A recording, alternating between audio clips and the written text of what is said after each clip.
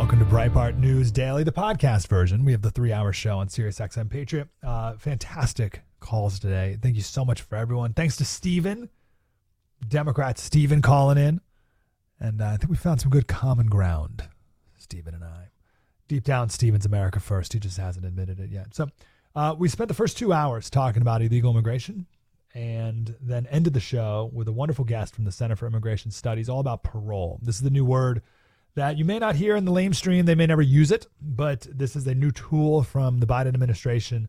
Like their manipulation of the use of asylum, they're now twisting the use of parole. And this is what the senators want to reform, but they can't. It doesn't need reforming. It needs to not be manipulated or misused. It needs to not be misused. So I don't know what can the Senate do? It's already written perfectly. You need a new president is the point. You need a new president. The laws are already there. Everything's fine. It just needs to be, the laws need to be followed and executed.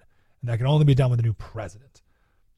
So anyway, talked about that for 2 hours. Great phone calls. I want to play for you here, though, our third hour, the beginning of the third hour, where we talked about the president of Harvard leaving and tied that into immigration. Because it really is connected. It's all the same. When you deal with principles, it's all the same. Here's that segment.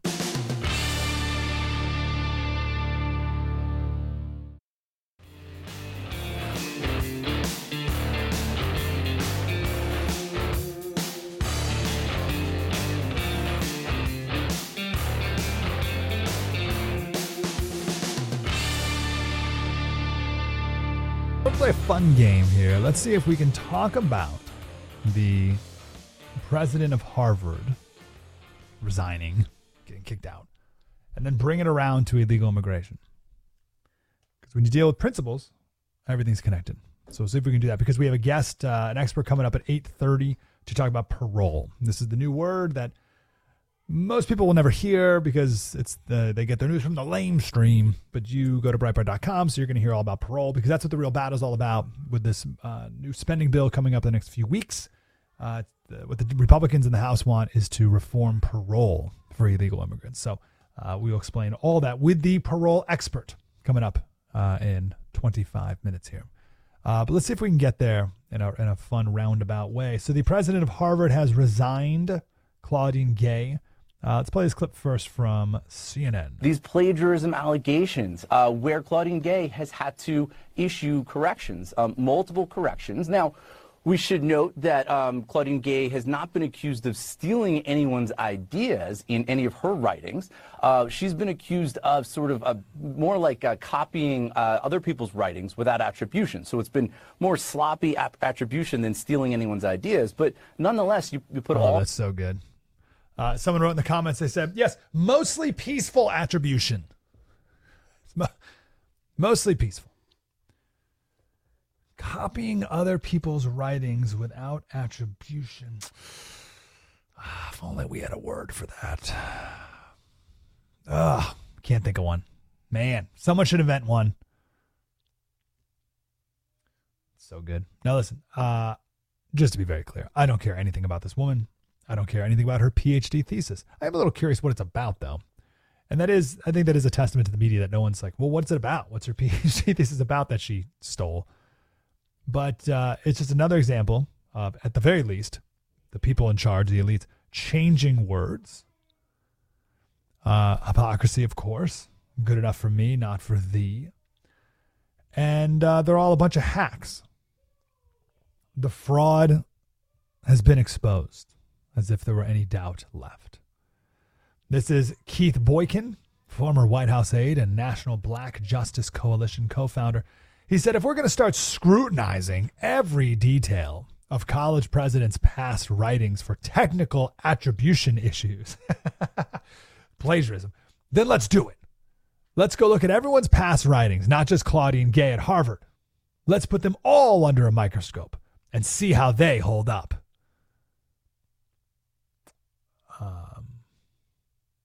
Okay. Sounds great. And it's should definitely do that.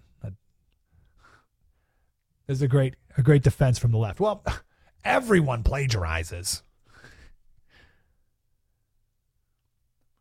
So here's the real question about Claudine Gay, the president of Harvard. Are you with everyone? We're on the same page here about her. She's president of UPenn, MIT, Harvard. They were in front of that House committee, and they could not get themselves to say that saying we should genocide the Jews violates harassment policy on their school campuses. So the president of UPenn and now the president of Harvard has resigned. The surprise is that the president of Harvard resigned because she's black. So there was like a lot riding on affirmative action when it came to her as opposed to the UPenn president. And the president of MIT still stands. So see how much longer she can last. She's more like a grandmother, though. So it's harder optically to go after her. Plus, I don't know if she's a plagiarist or not, too. That's the other thing. So the real question about Claudine Gay isn't why she left. It's how she was ever hired as president in the first place. She may be one of the great diversity hires of all time. I'd like to see a list at the top, but she'd be up there, no question. Here's Brett Stevens at the New York Times. I'm attributing right here.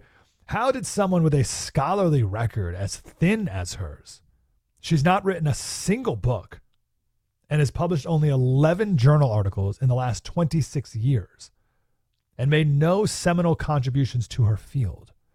How did she reach the pinnacle of American academia? You really don't know, Brett? We did a side-by-side analysis of one of the previous presidents of Harvard, Larry Summers. He was like the head of the World Bank, the Treasury Secretary. He wrote 100 scholarly articles, like 20 books. Right? And it's like, oh, yeah, okay, that makes sense. This woman did none of that. He said, the answer, I think, is this. Where there used to be a pinnacle, there's now a crater. And it was created when the social justice model of higher education, currently centered on diversity, equity, and inclusion efforts, are heavily invested in the administrative side of the university. They blew up the excellence model, centered on the ideal of intellectual merit and chiefly concerned with knowledge, discovery, and the free and vigorous contest of ideas. Yeah, of course. She's the diversity hire. This is not tricky. The very first sentence of the Harvard Crimson, the Harvard newspaper, when she was hired, by the way, shortest tenure of any Harvard president ever in 388 years. The very first sentence, Claudine Gay took office as the 30th president of Harvard University, becoming the first person of color to lead the country's oldest institution. So that's like the very first, the most important thing about her. Her name, and then her skin color. 47 blatant examples of plagiarism, or as they call it now, insufficient citations. Now, don't get too excited. There's another person right behind her. They're all the same. The universities are completely taken over, completely infested. There's just a handful of conservative professors in the entire faculty at all these top schools. No way they will become the president. These schools are not able to be reformed. There's too much critical mass. There's too much. The system is too penetrated. There's no one even to reform. Do you know what I mean? If it was 60% crazy liberal and 40% conservative, you'd have like some sort of critical mass there are no conservatives on these campuses. So you cannot reform it. There's no one even there to do the reforming. There's just a conveyor belt of people just like Claudine Gay behind her, all frauds in their own way. Yesterday, we went over a list of 12 principles of civil and just government. And they were based off of Russell Kirk's 10 conservative principles. Russell Kirk, known as the father of American conservatism. And I just want to read number one here. Number one seems relevant to this conversation. And this is where we pivot to immigration. He said first, this is the first conservative principle. He said first, the conservative believes that there exists an enduring moral order. That order is made for man, and man is made for it. Human nature is constant, and moral truths are permanent. This word order signifies harmony. There are two aspects or types of order: the inner order of the soul and the outer order of the commonwealth. 25 centuries ago, Plato taught this doctrine, but even the educated nowadays find it difficult to understand. So, by the way, plagiarizing your PhD thesis would be a disharmony of the soul, for example. basing your entire career off of constant stealing of people's ideas and plagiarizing, that is disharmony of the soul. The problem of order has been a principal concern of conservatives ever since conservative became a term in politics, says Russell Kirk. Our 20th century world has experienced the hideous consequences of the collapse of belief in a moral order. Like the atrocities and disasters of Greece in the 5th century BC, the ruin of great nations in our century shows us the pit into which fall societies that mistake clever self-interest or ingenious social controls for pleasing alternatives to an old-fangled moral order. It has been said by liberal intellectuals that the conservative believes all social questions at heart to be questions of private morality. Properly understood, this statement is quite true. A society in which men and women are governed by belief in an enduring moral order, by a strong sense of right and wrong, by personal convictions about justice and honor, will be a good society, whatever political machinery it may utilize. While a society in which men and women are morally adrift, ignorant of norms, and intent chiefly upon gratification of appetites, will be a bad society, no matter how many people vote, and no matter how liberal its formal constitution may be. So this one sentence right here, a society by which men and women are governed by belief in an enduring moral order, by a strong sense of right and wrong, and by personal convictions about justice and honor, will be a good society. We had a caller calling earlier, Mac, I think from Michigan, and he said, Slater, listen, I'm just, and as my spidey senses went up as soon as he said just. I'm just. I hate the word just. I'm just a political layman. But, and then went on to make like a brilliant point. And I'm like, hey man, why did you call yourself a layman? And he's like, oh, well, I'm not as smart as you all. So he said, you all on SiriusXM, on Patriot, like I'm not as smart as you all. And he's like, man, I went into a whole thing. I'm not going to do it here, but this whole thing about wisdom, like you didn't read Russell Kirk's conservative principles the other day. Like whatever, man, you already know it. You already know these 10 conservative principles. You know them already. They're written on your heart. They're who you are. You already believe in an enduring moral order. Maybe you can't articulate it as well as Russell Kirk can. But I would argue you, Mac, and you listening now, you have that strong sense of right and wrong, even maybe more than Russell Kirk, even if you can't articulate it. And my job is to help us all articulate it. Like when I read Russell Kirk, like he helps me articulate. Like I don't even know how to articulate this stuff properly. So he helps me articulate it. I share it with you. And my job is to encourage you to continue to live it. And then spread the word. But you already have that strong sense of right and wrong. You already have that personal conviction about justice and honor. And you apply it to everything. That's why you apply it to the border. You understand the enduring moral order of our nation and what that means with immigration. You have a strong sense of right and wrong. You understand justice and honor. It's already there. So no more I'm justa. Right? That's why I always do that joke of, oh, I'm just a truck driver. Right? That's what these people think that's what they think you are. Don't you go thinking you're that. Maybe you can't write as eloquently as Russell Kirk's 10 conservative principles. Sure, whatever. Neither can I. But you know it. You have the wisdom. We quoted Proverbs earlier, but let's move on. These intellectuals at Harvard, they don't believe in a moral order. They don't believe in right and wrong. That's why they can say, oh, it's an inconsistent citation. Like, no, you stole. You stole from it. They don't believe human nature is constant. They don't believe in moral truths that are permanent. They dismiss the old-fangled moral order. What does fangled mean? Fangled. Fashion. Fangle is a fashion. So they dismiss the old-fangled moral order. They believe they have a new-fangled moral order where there is no morality at all.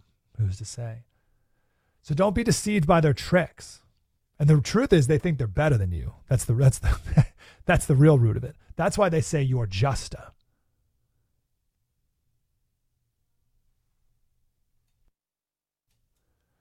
The whole point of going to Yale is to prove that you're better than everyone else. That's the point of it. Yaleys have a thing where if you ask them, if there's any Yale grads listening now, can attest to this. This is how it works, right? Someone asks a Yale grad, hey, where did you go to college? And here's what the Yale grad says. Ready for this? Ready for how obnoxious this is? It's one of the most obnoxious things I've ever heard in my life. The Yale grad says, oh, I went to school in Connecticut. Because here's how it goes next. Oh, you went to school in Connecticut? Where in Connecticut? Yale. There's a setup. There's a build up and a setup and a slam down on it. Because Yale's it's like one syllable. It's boom. Yale. And the point is it's a setup and it hits you like a ton of bricks. That's the point of it. It is obnoxious on purpose. And if you walk around the Yale campus, more so than it's different than any other. Like if you go to whatever, some SEC school, they're wearing their the school name because they love the football team. You walk around Yale and they wear it they wear Yale everything. Yale sweatshirts all the time. Yale everything. It's a sign. It's their identity. It's a sign on my chest that says I'm better than everyone else. There's a TikTok going around of a Yale student saying that the moment there was a particular moment that Yale radicalized her, and it was at the Yale first year holiday dinner. So the first year dinner, holiday dinner, Christmas dinner. Of course, not Christmas dinner, holiday dinner. It's in the main dining hall, which looks like Hogwarts, and it's black tie, and it is as extravagant as you could ever. It's huge ice sculptures, towers of food. They have a parade of food where they have like these long planks with food displayed beautifully all down the plank. And it's carried in over the shoulders of the slaves who work there. It's like the Hunger Games. It's like the Capitol, the Hunger Games. And people are dressed up in these massive gowns and like, it's like one of those parties that you've maybe seen where they have like, I've never been to, where like the food is on the people. like people are the platters. You know what I mean? It's like flagrant extravagance. And it should offend anyone to their core. And when you go to this holiday dinner, there's two groups of people. One group is like, yes, I am amazing. I deserve this. I am better than everyone else. And then there's the group who are like, oh, this is like, I shouldn't even be here. Like, this is like just like wrong. And if you put those people in two different rooms, the one room would just keep partying. And the other room would be very small because not many people have that reaction. But the people who are offended, here's what's also interesting. The people who are offended by that extravagance, they split. They either become Marxists or conservatives. And it's one of these weird moments where the political spectrum isn't aligned as a circle. And I had this moment once. I was in a Whole Foods in Sedona, Arizona.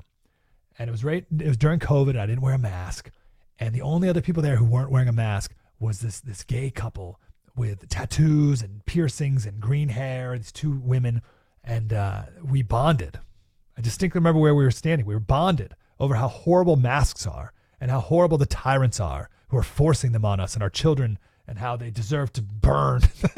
And we had this conversation, me and these two gals. And I left and I was like, wow, that was weird. That was really weird. We like are on the same page with this thing. We don't like agree on anything probably, but we totally do on this. That was really cool. So like this woman's reaction, this Yale student, her reaction was to go full blown Marxist. And she says it's like full on. And she says this dinner radicalized her because she realized that these Ivy League schools are just hedge funds and Yale's just a giant landlord. Yale owns like a huge portion of the property of New Haven and they don't pay taxes on that because they're a school. So they've been shamed into donating some money to the city, but like that's just to pat themselves in the back. So Yale talks this big game about being, citizens of the world and we serve the world and, you know, we're an Ivy League school and we help and blah, blah, blah, blah. And they take advantage of the city they live in, where 25% of New Haven lives in poverty. 25% of the city that the school's in is in poverty. Like, you don't go across the street. You don't leave campus. And here's my real pivot. This is part of the clip. I mentioned this clip. I mentioned this clip on yesterday's show, and I found it. I found the actual audio. He's talking about politicians, but apply this to academia, right? Apply this to Harvard and Yale and all these higher education schools, and also apply this to illegal immigration. And when you talk to them, the last thing I'll say, like, you know that, like, I've gotten so old and crazy that I just assess people on the basis of their relationships at this point. And if your wife doesn't respect you and love you, and if your kids don't respect you, and if your employees think you're horrible, and you don't tip the waitress, I'm not your friend. And I mean that. Like, that's who knows you, is the people in your immediate orbit. And we believe this so much in my house that we don't even give to charity anymore. Any nonprofit charity, period. We haven't taken a tax deduction on a charitable contribution in a long time, and my wife is a fervent Christian, so we're giving 10%. But we give it all to people we know in our orbit. And so my view is, you know, I'm sure Feed the Children is a great charity or whatever. There are a million of them. But does my housekeeper need a new car? How could I possibly justify giving mosquito nets to kids in Congo if my housekeeper's in need? I mean that. I couldn't. And that's a reflection of my view that you're put on this earth to serve the people right around you. And anytime someone talks about effective altruism or helping people he's never met and never will meet, and the consequence of that help will never be recorded, and he doesn't even care what those consequences are, that's the most dangerous person in the world. Because his giving, his charity, is totally disconnected from actual people. And so when this effective altruism insanity, which is totally evil, came out, is evil masquerading as good, it always is. This came out, we're going to help, we're going to maximize our effective... Headline, I'm a very good person, much better than you. No, you're probably, in fact, you're certainly a horrible person. And by the way, give me your wife's text. I want to find out what she thinks of you. And 100% she has contempt for him. Because he's a crappy husband, because he's a crappy man. Because he's ignoring the people around him in favor of helping people whose names he doesn't know in order to self-aggrandize. That's just a syndrome. As my father used to say when I was growing up about the Soviets, they loved the people but hated people. And that is an absolute thing. And you see it on the left. I'm sorry. I don't want to be partisan because I hate the Republicans so much. I almost don't want to make any partisan statements at all because I hate them all. But it is a feature of the left. I'm giving my life over to the people. Really, which people? Where do you have their addresses? How are they doing? They don't care. It's totally abstract. There's no such thing as abstract love. You can't love any group of people. In fact, I don't even believe in groups of people. It's all a lie. There are people with names and fingerprints and unique histories and desires and weaknesses that need bolstering. Like, they're individuals, and that's all there is. God doesn't create groups of people at once.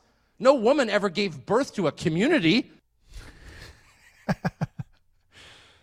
So that's what the Ivy Leaguers are. It's self-aggrandizement in the name of helping others, but they ignore the people all around them. Because it's all about getting to the top, even if you got to cheat and steal your way there like Claudine Gay did.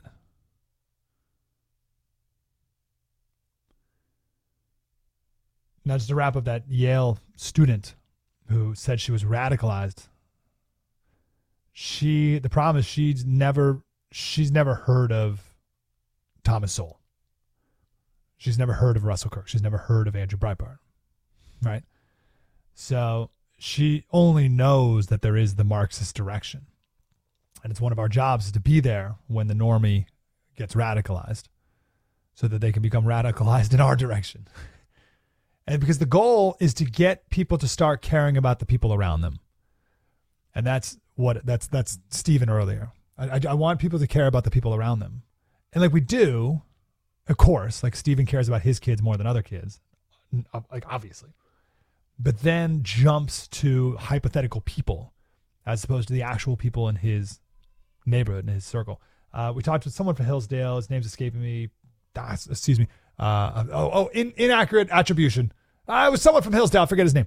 And he talked about the concentric circles and how the conservative concentric circle is individual first, then family, then neighborhood, and then it grows out from there. The state, country, and we go in and out to out, and the progressives go from the out. They start with global citizens, and then they go in closer and closer and closer, and end with people or themselves, and that's why their lives are often very screwed up. But it's perhaps a different story. I guess my conclusion is I think you understand the tie-in with immigration. If you want to be a good person, which should be our main goal, that's Russell Kirk's main priority. If you want to be a good person, the middle of that concentric circle, what Tucker Carlson's talking about there. If you want to be a good person, your degree has nothing to do with it. It's how you treat the people around you. And don't let anyone fool you into thinking that they're a good person because they care about the people.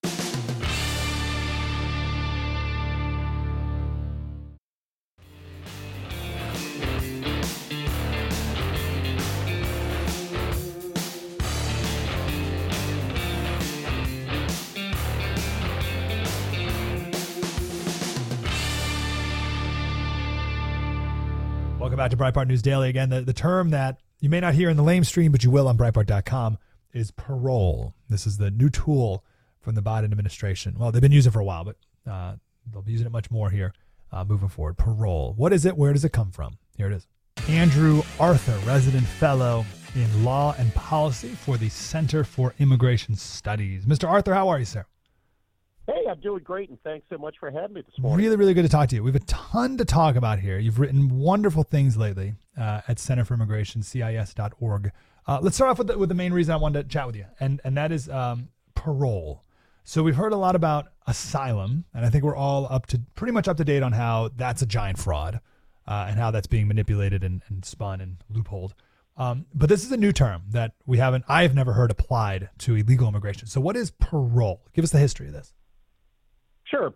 Really quickly, back in 1952, when Congress wrote the Immigration and Nationality Act, they wanted to give the Attorney General, who was in charge of immigration, and the ability to allow aliens who were inadmissible to the United States, didn't have proper documents, or there was something else that was keeping them from entering the United States, to enter the United States without being admitted. But they had a very select group of people in mind, primarily individuals who needed emergency medical care or people who were needed as defendants or witnesses in criminal hearings in the United States. And the numbers reflected that. We saw a handful of people every year who would be allowed in under this very limited parole power. So real quick, so literally handful of people? Yeah, literally a handful of people. It would generally be fewer than 1,000 people per year. However, various administrations, Republican and Democrat, would occasionally use this parole power to bring in large numbers of people who weren't otherwise admissible to the United States. Think about the Vietnamese boat people in 1975, 1976.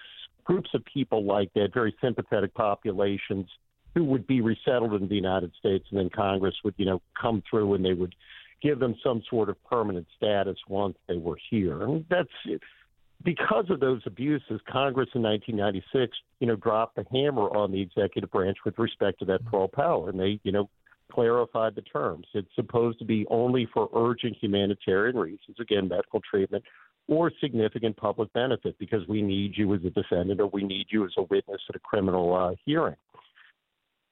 Fast forward to the Biden administration, more than 1.4 million people as of October had been allowed into the United States under that parole authority, and that increases by about 74,000 people per month. And that's even after a federal judge in Florida, in a case called Florida versus United States, dropped the hammer on them and told them to stop releasing people who entered the United States illegally at the border on this very limited parole power. So, yeah, part of the reason why you hear parole talked about in, these Senate debates is this is one of those things that, yes, prior presidents have abused. but not to the scale that the Biden administration has. And let me tell you one more thing about parole. If you enter the United States on parole, you get work authorization, and you're placed on a path to get public benefits, means-tested public benefits, Medicare, food stamps, welfare. So, this is and again, remember, this was supposed to be a very small class of people. When you expand it to 1.4 million, which is bigger than the number of states, you're really talking about significant abuses of the immigration laws to create this separate immigration system outside the one that Congress has created. So it seems like from their perspective, parole is a better tool than even asylum, right? Because go ahead. And the two sort of work hand in hand, because the way that the Biden administration envisioned this was, we're going to allow all of these people into the United States on parole. They'll be here for a year, 2 years, 10 years. And during that period of time, they can then turn around and apply for asylum. They'll have work authorization. They're going to, be put on a path to get means-tested public benefits. I mean, from their perspective, from that, sort of open borders perspective that they have, this is the perfect tool, which is why it's become the focus of the Senate negotiations, which is why H.R. 2, the House bill, Secure Our Borders Act, means to tamp down on those abuses, and why the White House is pushing so hard not to limit the president's parole authority. Yeah, that's why if you go to CIS.org and Breitbart.com, it's really the two places you're ever going to really hear the word parole, because that's what the big debate is about right now, is this concept of parole. I got one more question specifically about it, and then I want to get to the law itself, or the new law and everything. So this sentence, where is this sentence from? Aliens whose continued detention is not in the public interest. How has that been spun around? Well, and, that actually goes back to the early Reagan administration. The Carter administration, for those of you who are too young to remember, had a large number of people coming from Cuba and Haiti on boats. This was the, Mariel boat lift. If anybody's ever seen Scarface, that's how that movie starts.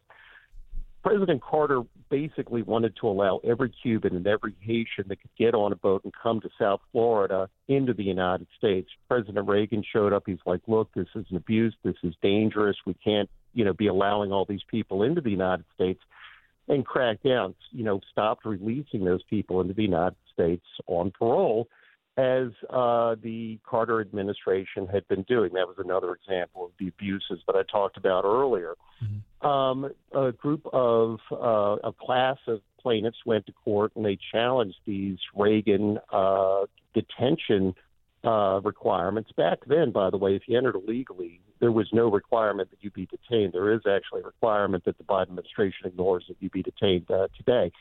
But a federal judge said, look, I'm going to give you 30 days to actually write rules for who gets paroled into the United States. And they, the DOJ, INS, Immigration and Naturalization Service at the time, in a 2-week period, created this regulation in response to that court order. And it followed pretty much what I said before. People who are, have need emergency medical treatment, who are coming as defendants in criminal proceedings.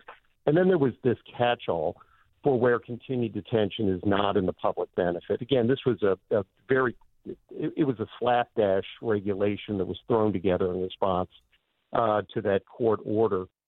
The Biden administration has taken that one single paragraph and completely perverted it. And their attitude is, if we don't have enough detention space, then continued detention is not in the public interest. Yeah. But at the same time, as you're aware, President Biden keeps going back to Congress in each congressional budget request and asking for less detention space. It's about 34,000 beds per day right now.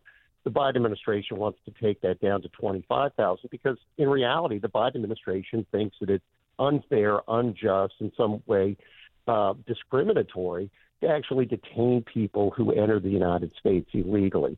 Yeah. So they've taken that single line that was written in 1982 in a 2-week period in a very haphazard way to allow those 1.4 million people into the United States. The history of this is just, astounding when you think about it. It's not good governance at all. And when Congress changed the law in 1996, the Clinton administration never changed the rule. It never, changed the regulation to comply with those new restrictions that Congress has put in, which is why these abuses are allowed to continue. In fact, back in March of 2022, the Biden administration took that single sentence, again, that was written in a 2-week period, and expanded it to a whole group of new people who were showing up at the border illegally. We're talking with Andrew Arthur, resident fellow in law and policy for the Center for Immigration Studies. So we had someone calling earlier, and this ties to the congressional battle that's going on here now in the Senate, as you mentioned, about this word parole and et cetera, et cetera. And this guy said, well, what can the president do? I think was his question. And my point was, it's all about the president now. So please correct me if I'm wrong. Like my understanding is that all the laws are there. The laws are on the books. We have it. You just need someone to execute the laws with the border. Do you find that is that somewhat accurate? Yeah, and in fact, there is an ongoing case at the southwest border right now. Texas Department of Public Safety is putting concertina wire along the border. You've probably seen these pictures. And Border Patrol, under the guidance of the White House, wants to cut through that wire to allow people to enter the United States illegally. And in finding in favor of the Biden administration, in that case, the judge actually said the immigration laws are dysfunctional, but they would work if they were actually implemented as written. So, the president has all the power that he needs right now to control the border.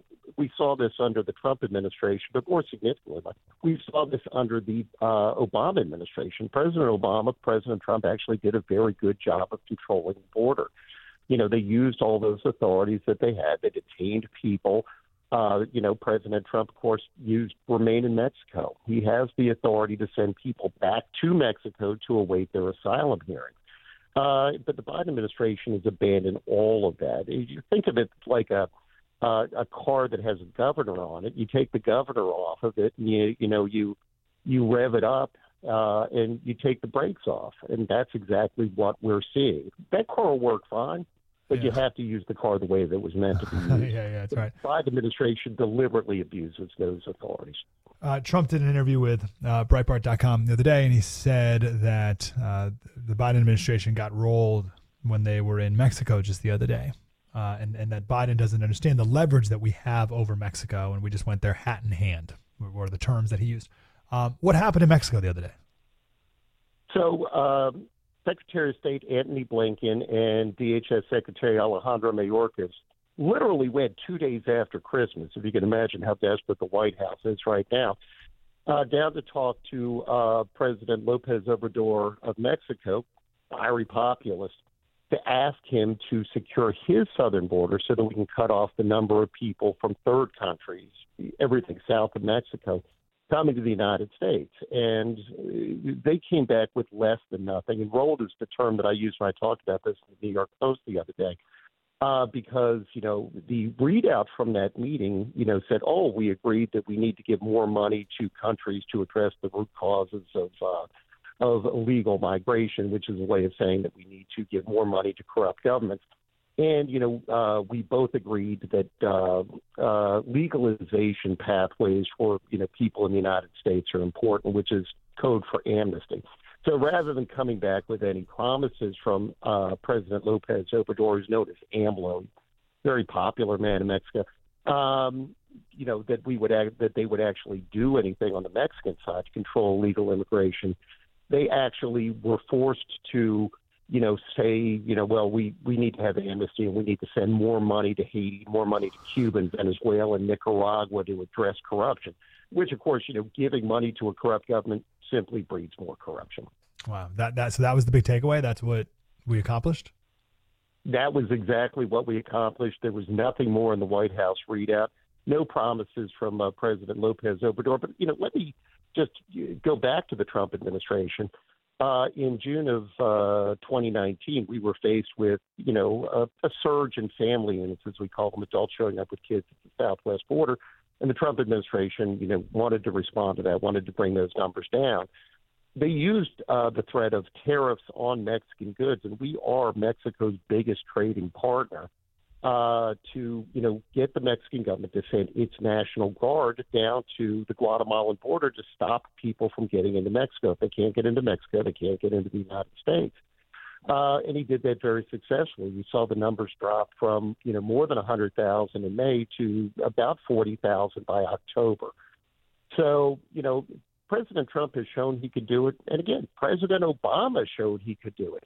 But the Biden administration lacks its own convictions with respect to that authority. And again, I think that many in the administration take a paternalistic view of Mexico, which is the world's 17th largest economy. It's only a poor country because of the corruption in places to, actually force change. If the Biden administration would just follow any page from that Trump playbook, much of this crisis would be resolved. They won't even take a sentence from a single page in order to bring about the results that President Trump brought. Hold on. The thing you said about Mexico is very interesting. So I'm looking it up here. This is GDP. I have it here on Wikipedia. It says Mexico is the 12th highest GDP. You said 17? Whatever. Like that's I thought way higher than I thought. Yeah. Mexico was blessed with a huge agricultural sector. Of course, it's got oil. Pemex is a major company down there, and tourism.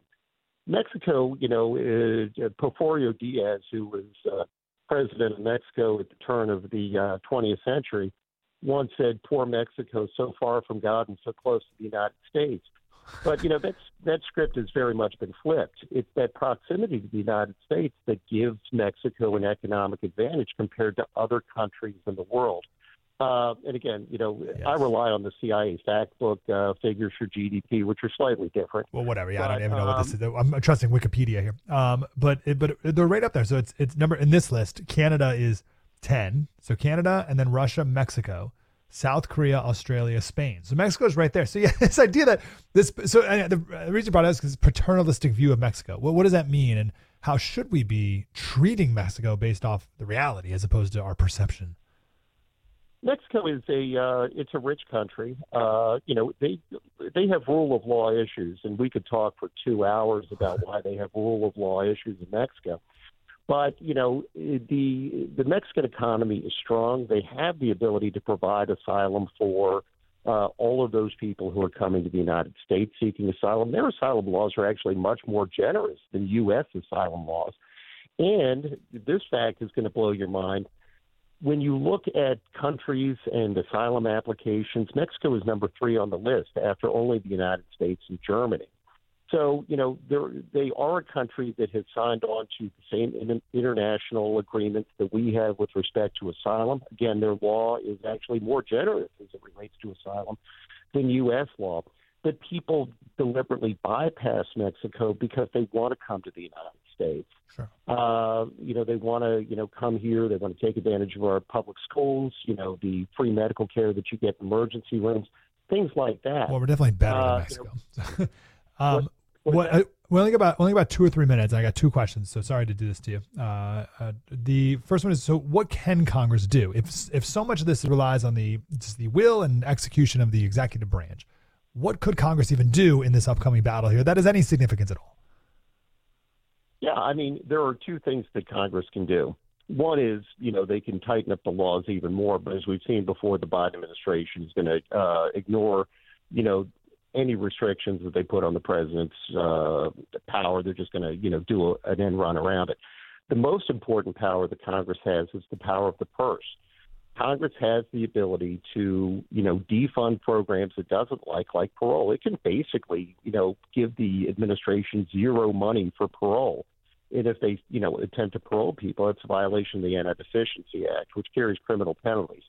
But they can fund the programs that they do like. They can fund additional detention space. They can fund, additional enforcement.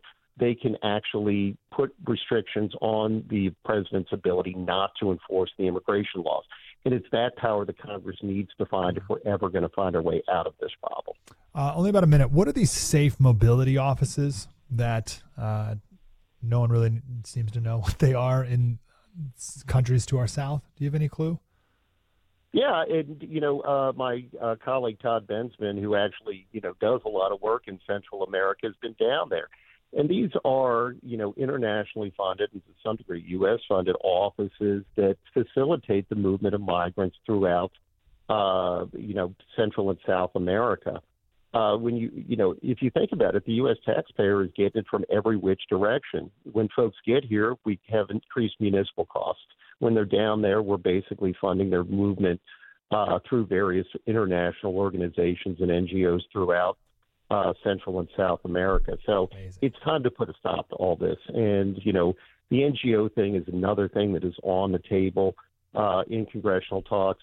If this bill ever makes it to the House, believe me, non-governmental organizations is going to become the new parole. It's a catchphrase that you're going to hear. Okay. Hopefully we can work together on that. Andrew Arthur, Center for Immigration Studies, CIS.org. Mr. Arthur, great to talk to you. Thank you, sir. Listen, thanks so much for having me. Yeah, keep up the great work. Mike Slater, Breitbart News Daily. Spread the word.